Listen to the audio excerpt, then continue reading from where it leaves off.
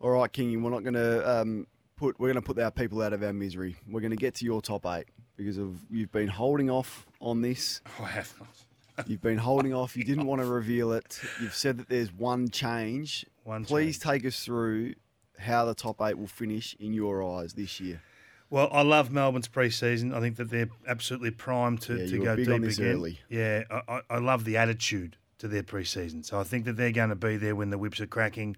Brisbane have got the best list in the competition. If they can match that with some intel late in the piece and start winning those small margin games at the end of the year, they'll be there. I'm a huge Richmond believer. I still think they've got the system that most teams struggle to stop.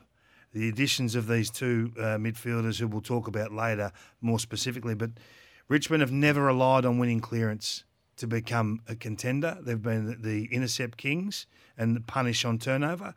Now Damien Hardwick has another facet, another way to win, so they're 3 for me. And I've got Collingwood. I'm maintaining the faith on Collingwood. Everyone's jumping off Collingwood. They're saying, they won 9 of 10 close games. Well, how many are you supposed to win? You think they can win the whole thing? I think they can win the whole thing. I think a little bit of luck. They've got star factor talent. I know there'll be growth and development through this midfield, this new look midfield for Collingwood. And I think Nick Dacos is going to have a massive season and a massive say on who they play. I've got the Dogs in 5th, but I love the fact that they're doing something different. And they're one that really could spike. I mean, you've got to have a point of difference in this competition. So to be a little bit tall is something that most teams will struggle to match up on if the game suits the Dogs. I've never seen 4 talls work forward of centre, so I'm fascinated by what happens.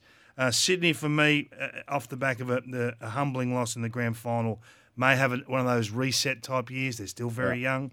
I've got the Cats sliding a little bit. I think it's incredibly difficult to go back to back, and not a lot has to go wrong for you to lose 1 or 2 more home and away games. I think the loss of Joel Selwood is understated. Not just game day, but during the week. Cats in 7th is a good call. It's a bold call. And I've got Carlton in. I've got Carlton in. Having seen Fremantle are out. Fremantle are out. Port Adelaide are out. The Suns are out, and the Crows are out. So I just think looking at Carlton, last year was about contest and uniting a club. This year has been about still maintaining the contest through the pre-season, knowing what you've got in there now. They've got a healthy forward line. I think with Harry having done all the pre-season, and Curnow, every drill they do in the same. They're in the same pairing, forward to centre. They are going to be an unstoppable combination this season. They've got some injuries down back. They've got some concerns. They wouldn't want to lose too many more. But ball movement's been a priority this off-season, and I think they make the 8. I think they're charging into premiership contention. Good timing with Michael Voss joining us this morning. Have you got them in yours? I don't have Carlton in my 8. You don't have Carlton either. No. So Kingy's gone Melbourne, Brisbane, Richmond, Collingwood, the Western Bulldogs, Sydney, Geelong to slide to 7th, and Carlton make the 8, Blues fans. 1300 736 736 to have your say on that. It is Carlton Membership Day. Michael Voss is going to join us shortly. And if you want to give Kingy any feedback, I'm sure you won't be shy. The Temper text 0433 98 11 16. What was your time in the coach's box at the Suns like? Awesome. Look, having been up there for the week, just sort of seeing how the plans unfolded and what they were trying to achieve and what they were trying to do, I think a lot's made of the margin. Turk Miller has an unbelievable impact on this group, so he wasn't there. They've got half-back flankers on ice at the moment coming back, guys like Weller and Powell, and halfway through the year you'll get Butterick back. So I don't think the margin is a concern. They played pretty much 23 in the first half, 23 in the second half.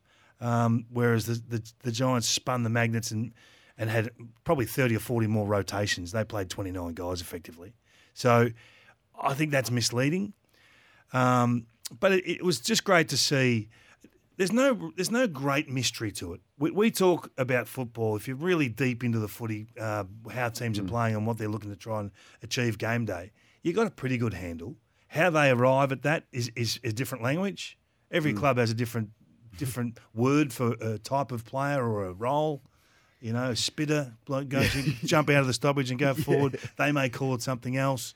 You know, the sweeper has a different name. Everything has a different name at different clubs. But fundamentally, it's about winning the footy, getting it into your forward half and finding a way to lock it in. They couldn't do that. They were too slick, the Giants, on this occasion. But in terms of seeing the footy club, this is where I get excited. And they have got an enormous amount of talent coming through, Cornsey. There's two guys up there that I want to put on the radar real early. Right.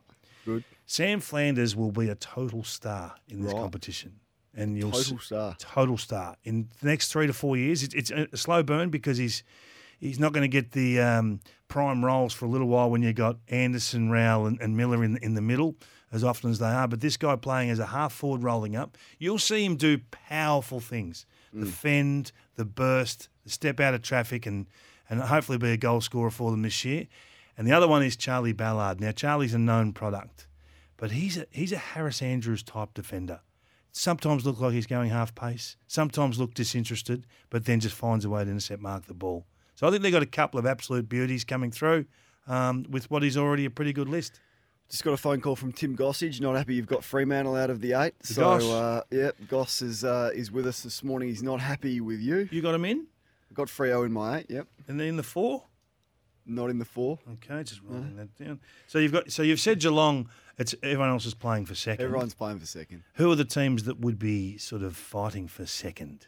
Well, you'd have to have Brisbane in there. You got your Brisbane and your Melbourne and your Dinosaur Dogs and Dogs Sydney. in the top 4. Would you have Dogs top 4? Dogs in the top 4. Yeah. Would you? Anyway, but that's all I'm giving you. We'll get to Rob and Cameron on the other side of this. Kingy's top 8 Sydney, reads though. Melbourne, Brisbane, Richmond, Collingwood, the Dogs, Sydney, Geelong to slip, and Carlton. Michael Voss is going to join us a little bit later on. On the other side of this, we've got lines available. The IMAR Insurance open line, 1300 736 736.